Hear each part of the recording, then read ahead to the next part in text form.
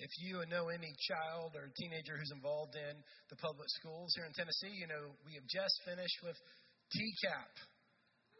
I thought I would get like a huge amen or hallelujah from parents and students. Some of our junior high students are excited about finishing that task. And I wanted to do something today. One of the great privileges we have is to have many educators who attend our church. So if you are currently a teacher or in a public school or a private school, or you teach homeschool, if you would do me a favor, can you just stand right now and remain standing so we can recognize you? Any teachers? Thank you. Thank you. I know there's more. All right, just remain standing. Thank you. And if you don't mind, remain standing for a second. We just honor you guys. Thank you for what you do. As they remain standing, if you are, and we'll hold our applause at this point, if you're a former teacher that at one time you've been involved in education, or if you work for the school district in administration or maintenance or whatever, or have used to work for the school district, one of the schools or school in another state, would you please stand? Former teachers, all right, thank you. Thank you. And we can remain standing. We'll hold our applause at this point. If you are involved here at this church as a volunteer for Awana 4.6, Journeys, any type of childcare, a youth sponsor, and you're not standing already, would you please stand and remain standing? We can hold our applause. But if you're involved in children's ministry right now, man, these guys are great. If you've ever been involved in children's ministry at this church or another church, or have led a Boy Scout, Girl Scout, if you've led Awanas, Missionettes, MA, come on, some of you are lying right now. You're lying in God's house. Stand up, people. And Deborah and Paul, you have done that before. Please stand up. In case you don't know where I'm going, this is an illustration. Work with me, people. Okay? Goodness gracious. Okay. If you are currently raising children, would you stand? Okay? And remain standing. If at any point you've ever been involved in raising children, would you stand up, please? If you have ever been an uncle or an aunt, would you stand up right now and been involved in kids' lives, okay? All right, the list could go on, but the point is, every one of us standing, you are teachers. Every one of you, whether you have been an aunt, an uncle, a parent, a grandparent, worked for a public school, a homeschooler, an Awana teacher, a Sunday school teacher, every single one of you have been involved in education. Can we give each other a hand as you, come on, let's thank our teachers. All right, you may be seated. Man, 9 a.m. service was way more cooperative. You guys, I got that Dr. Lee at Union University used that illustration Thursday at the National Day of Prayer breakfast, and it's so perfect. I had to steal it from him for what we're talking about today, because today we're talking about Jesus encourages education. Jesus encourages education. We're jumping back in the series that the video announcements mentioned, and I've got to thank John Ortberg for his wonderful book called Who Is This Man? It's a book that inspired this sermon series, and some of the information I got is from that book. Pick it up. It's a great, great read. Today we're talking about Jesus encourages education. And we have to realize that Jesus was a teacher. Jesus at his very heart was a teacher. That's why he was called Rabbi. When Jesus came to the world as a Jewish man in the country of Israel was different than most countries in a lot of ways. But at that time, they were a people who were in recovery. They had been in exile in Babylon, and now they were rebuilding their nation, and they had no military, no army, and no king. The history of the world is this. Most of the heroes who have existed in the world have been either a king or a military leader.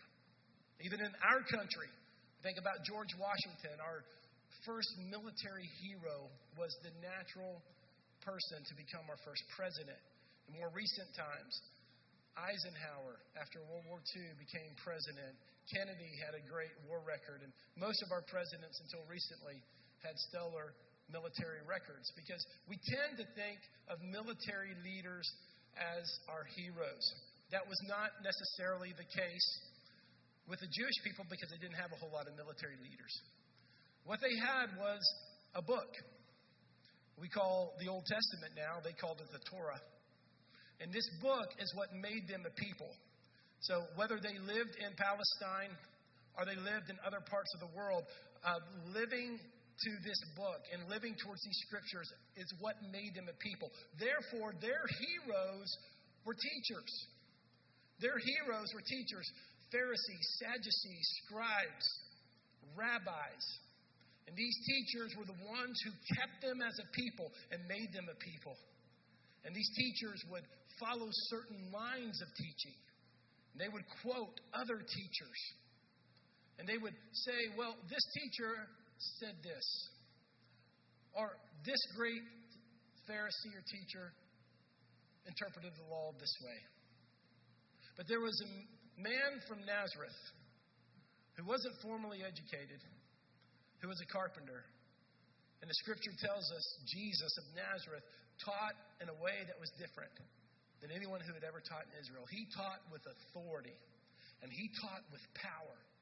And when he taught, he didn't quote other rabbis and teachers. He said, truly, truly, I say unto you, with authority, with power. Jesus taught, and Jesus truly was a teacher and a rabbi at heart. So now we, as his followers, recognize that because Jesus encouraged education, that we are people, and our faith is based not solely on education, but certainly that's a huge part of who we are as a people and who God has called us to be. You know, most people when they teach, or at least currently, we look at teaching as dispensing information. Let's just get information to somebody. But Jesus was a transformational teacher. He taught different ways with different styles and different methods because his heart behind teaching wasn't just to give out information, but his heart was to transform lives. And that's what our great rabbi and our great teacher did. So now, as followers of Jesus, I want to challenge you today.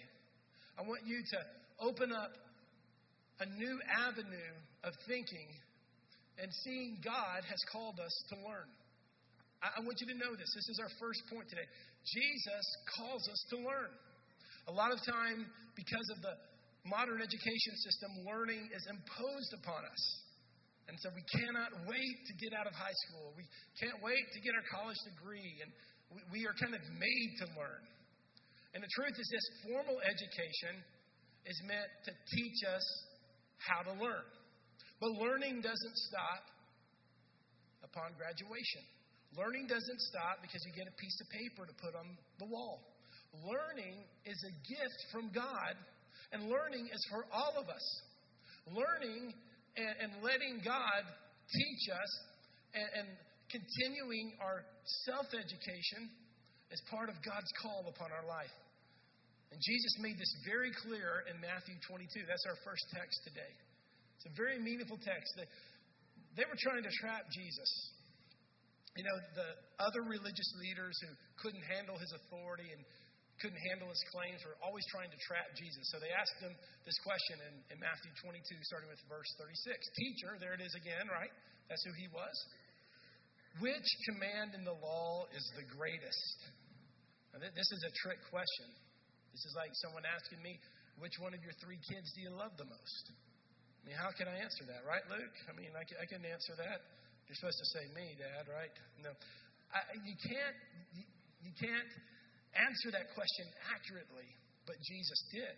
And what Jesus did is he summed up all of the law and really all of the Old Testament commands with verse 37. He said to him, love the Lord your God with all your heart, with all your soul, and with all your mind. This is the greatest and most important command. I love this fact, and we talk about our heart, and perhaps this means our emotions. You know, we say that person really put their heart into this meal they cooked, or they really put their heart into this painting they painted. They put their emotions, they put all of who they are. You know, in our faith, is an emotional faith. I don't think it's wrong to get emotional in church at all. We have things that appeal to our senses, and we spend billions of dollars trying to regulate our emotions, through therapy, through medicine, and those are certainly not wrong to do those things at all. But to say, well, church should never be emotional, I don't think that's true. I get emotional about what God has done for me. I get emotional about the content of the words on the screen. I get emotional about the power of the word. So it's not wrong to be emotional. In our church, we're a very engaging people. You see people lift their hands and sing, and we hope that we have space for people to be free in worship, and also for people to kind of soak it in, kind of see what's going on.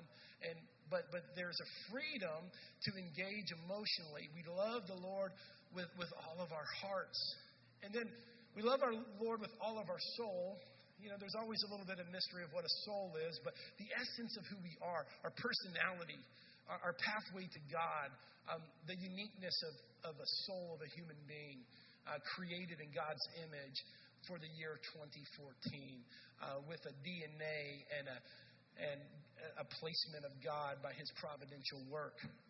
But look at that third one, and with all your mind.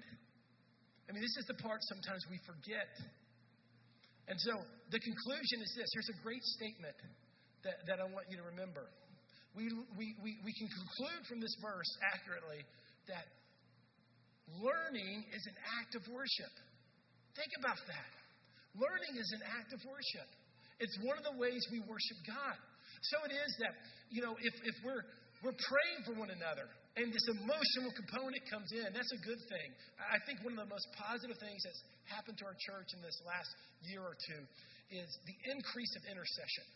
We have people who are praying before service, on Thursdays, during the service, special nights of the month, and we're praying, and the Holy Spirit is doing a great work through prayer. And prayer has an emotional component to it. It does, because we're aligning ourselves with God. If I go pray for my wife, Beth, there's a dynamic. God's there. We feel him many times. His presence is there. That's a good thing. That's helpful. Worship is a helpful thing. But the Lord wants us to know this. Even though he's coming in those spaces and in that dynamic place, that we can have that component of freedom in the Spirit and God moving in a tangible way and still not turn off our brain. Because God says worship with your mind. Worship through learning. Learning is part of the way God is engaging with us. And Jesus did that. And Jesus began to do something incredible. Jesus began to teach anyone. He went to the synagogues, but he didn't just stay at the synagogue. He didn't just go to the palace or to the special places of education. Jesus began to teach people everywhere. And he preached to whoever was curious. And he preached not just to the elite. Because in the ancient world, you only received education if you had two things that were true about your life. You were a male and you were wealthy. If you didn't have those, you didn't receive education. But Jesus changed that, because he began to teach to what society had labeled the common people. And he began to teach them through parables, and teach them through stories, and teach them through illustration, and confirm that teaching with miracles. And when people wanted to marginalize the children and say, don't let the children bother the rabbi. Don't let the children bother the teacher. Jesus held the children and he blessed them. Jesus taught women, so women followed him to the cross, and they were there at his resurrection. Jesus taught all types of different people along the social classes. The people who were hated, the tax collectors, the prostitutes, the people who were despised. He taught them equally. Education was not just for the elite. Education was for every person. And so it was, because Jesus started this pattern. And he called us to be learners. And he called us to be those who continually engage. And so because of that, early on, Christians started schools. And they started schools because they wanted to take what Jesus had taught and his teachings and integrate them with the regular learning, what we now call classical learnings of the Greek and the Romans. Instead of disconnecting those, the early Christians brought those together. And they brought those together because they knew there was power in the words of Jesus. And they also had a curiosity that said, even though our faith is very much defined by our tradition, by the Jewish faith, and now the teachings of Jesus, we can still learn. We can still learn from culture.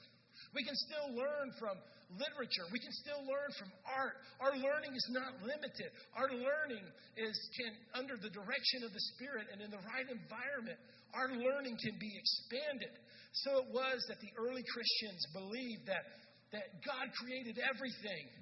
And because God had created everything, anytime we accumulate knowledge about the world, knowledge about emotion, knowledge about the environment, knowledge about science, we're gaining knowledge about God. They're not disconnected. Even things such as math and logic all point to God, all point to Jesus. And this all started because Jesus believed everyone needed to learn. Jesus said, love the Lord your God with all your soul, with all your heart, and with all your mind. The early Christians concluded, if God could speak through Balaam's donkey, then maybe God could speak through some of the pagan literature that exists in our world, and through the filter of the Scripture and through the filter of the Spirit, we can be people who learn. That's why Augustine, who's one of the early church fathers who helped form our faith, said this word. He said, all truth is God's truth. The thought that this is that God can use truth to set us free, to sharpen our minds, to expand our horizon, and most importantly, to point us to God, no matter how it comes. So Jesus calls us to learn. But here's the second point. But Jesus calls us to teach. That's why I had almost everybody in here stand. And if someone didn't stand, they'll be able to stand in the next few years. Because we are people called to teach. That's what God's called us to do. Right before Jesus ascended to heaven, he gave his last words, some of his very last words to his disciples. And it was really the first ultimate mission statement, saying, I'm leaving and I'm not taking you with me for a particular reason. Matthew 28:19, here's the words. Go, therefore, and make disciples of all nations. That's why we're a missions people. That's why we care about missions. Go, therefore, and make disciples of all nations, baptizing them in the name of the Father and of the Son and of the Holy Spirit. Look at this phrase. Teaching them to observe everything I've commanded you. And remember, I am with you always to the end of the age. One of the last things Jesus told us is go and teach. He didn't say go and just accumulate a crowd. Go and accumulate a crowd and get people to do this, which is raising my hand. Because can I just be real honest with you? If you're a fairly good speaker, it's really not hard to get people to raise their hand. It really isn't. What's difficult is putting a local church in a place where the gospel hasn't been taught. What's difficult is starting education centers and training centers and teaching people who don't know God how to read and how to write so they can go to the Scripture and learn who God is. That's difficult work. That's hard work, but that's exactly what the followers of Jesus have been doing for the last 2,000 years. The followers of Jesus have been educating, teaching. Jesus said, I am going. I am going. Now you go. You go and make disciples of all nations, teaching them, making them followers of Jesus. And education is a huge part of who we are as a people. I love the book of Acts. And if you skim through the book of Acts, you're immediately going to be arrested in your thoughts about the power of the Holy Spirit. Healings, deliverances, jail cells that are miraculously being opened by angels. Shadows are crossing over people, and they're getting healed of diseases.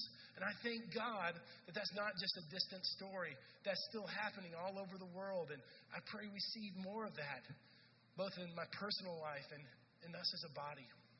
But something that maybe wrongly overshadows the book of Acts is how many times in the book of Acts we see the disciples teaching. Everywhere they go, they teach. They teach and teach. Yes, they heal and they deliver, but the healing and deliverance leads them to the teaching. Here's a great example of that in Acts chapter 5, verse 42. It says, every day, that's a key phrase, every day in the temple complex and in various homes, they continued teaching and proclaiming the good news that Jesus is the Messiah. Do a word search with a concordance or through Bible Gateway about the word teach or teaching throughout the New Testament. It comes up over and over and over again because that's what God called the disciples to do. To teach, to go and make disciples. That is who we are as a people. That's what God's called us to do.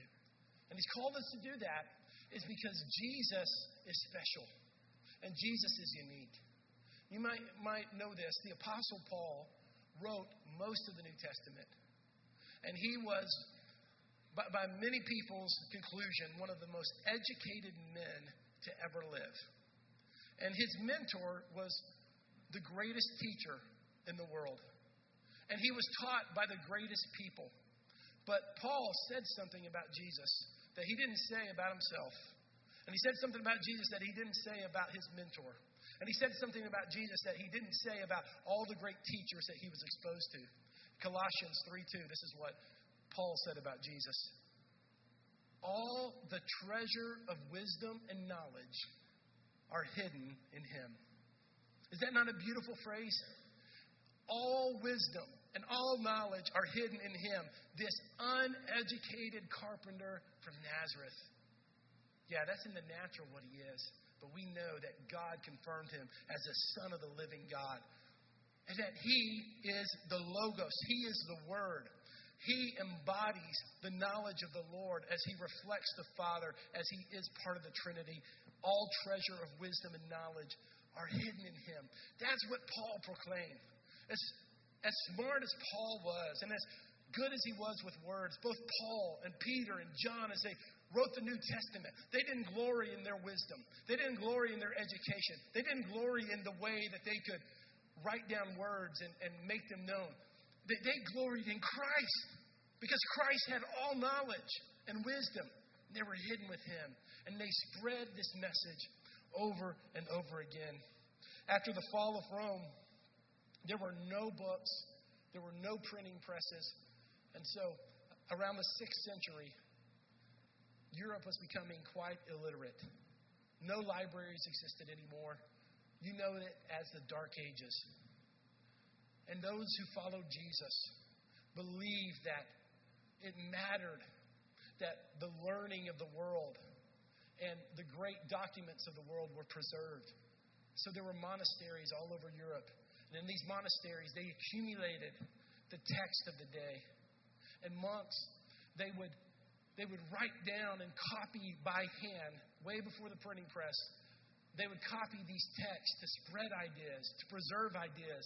And there in those monasteries became libraries once again. For many, many years, decades, learning was held by the church. And you had to go to a monastery to get a book or get a text and to learn. And here's the amazing things about those early Christians in the Dark Ages. That when they copied the text, it wasn't just Scripture, though they did that. They copied the Scriptures and they preserved Scripture. But they preserved the great literature of the Greeks and the Romans that were pagan, that did not have any connection with the Jewish faith or the Christian faith. If it wasn't for Christians and followers of Jesus, much of the education of the world would have disappeared. But the followers of Jesus knew that they needed to love the Lord with all their heart, soul, and their mind. And that meant that they kept the books and preserved the books, even when they didn't directly relate to their faith. So it was that monasteries became the first universities. During the Reformation, Martin Luther introduced, among others, this concept of the priesthood of all believers. Up until the Reformation, all of us would have had to go to God through a priest. So it was that the Scripture was only in the hands of the preachers and the priests and the bishops. And it was in a language that only the elite, only the educated knew. But Martin Luther and others, when they started the Reformation, they believed that every Christian should have the Scripture in their own language to read for themselves. And this birthed the modern literacy movement, the goal that every human being should be able to read and write. This happened because followers of Jesus believed the Scriptures and believed what He taught and believed that every person should be educated, because if every person is educated and able to pursue the truth, that truth will lead to Jesus Christ. That truth will lead to the one source. A lot of times we forget that the pilgrims who helped start this nation, and that particular group came to this nation for it to be a Christian nation, that within 6 years of them landing in Plymouth, they started a college to help spread the gospel of Jesus Christ. Today, you know that college as Harvard University. In the late 1700s, child labor laws in England were horrific. Children were not going to school. Children were working in factories, working in the slums 6 days a week without any regulation, without any limitation on working conditions or how long they could work. And we were headed, the country of England was headed towards a disaster, an uneducated generation that was suffering from the Industrial Revolution. But there was a Christian, a man who followed Jesus named Robert Raikes, and he said, this is unacceptable. And he thought, how can I help educate this generation of students? And there was only one day of the week that these children weren't working, and that was Sunday. And he started something known as Sunday school. And Sunday school mobilized volunteers all over England to educate these poor children, to give them a chance for upward mobility, to give them a chance to advance themselves. And the Sunday school movement was the greatest educational movement of volunteers that have ever happened. Volunteers teaching children how to read, how to write, because men like Robert Raikes believed that the gospel would only be spread when people could seek the truth on their own by themselves. And nation after nation, Christian missionaries have gone primarily from this country and from England and now from others to tribes and to people who had a language that had never been written down, a language that had never been in written form. And they took these tribal languages and they developed an alphabet, and they developed words, and they helped put these words on paper.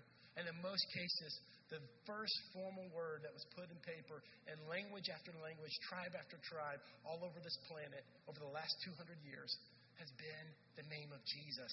Why? Because the followers of Jesus knew that He called us to love the Lord with our hearts, our souls, and our minds.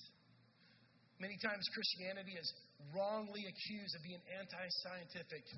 But the truth is that all of the early scientists in Europe were believers in God, inspired by God.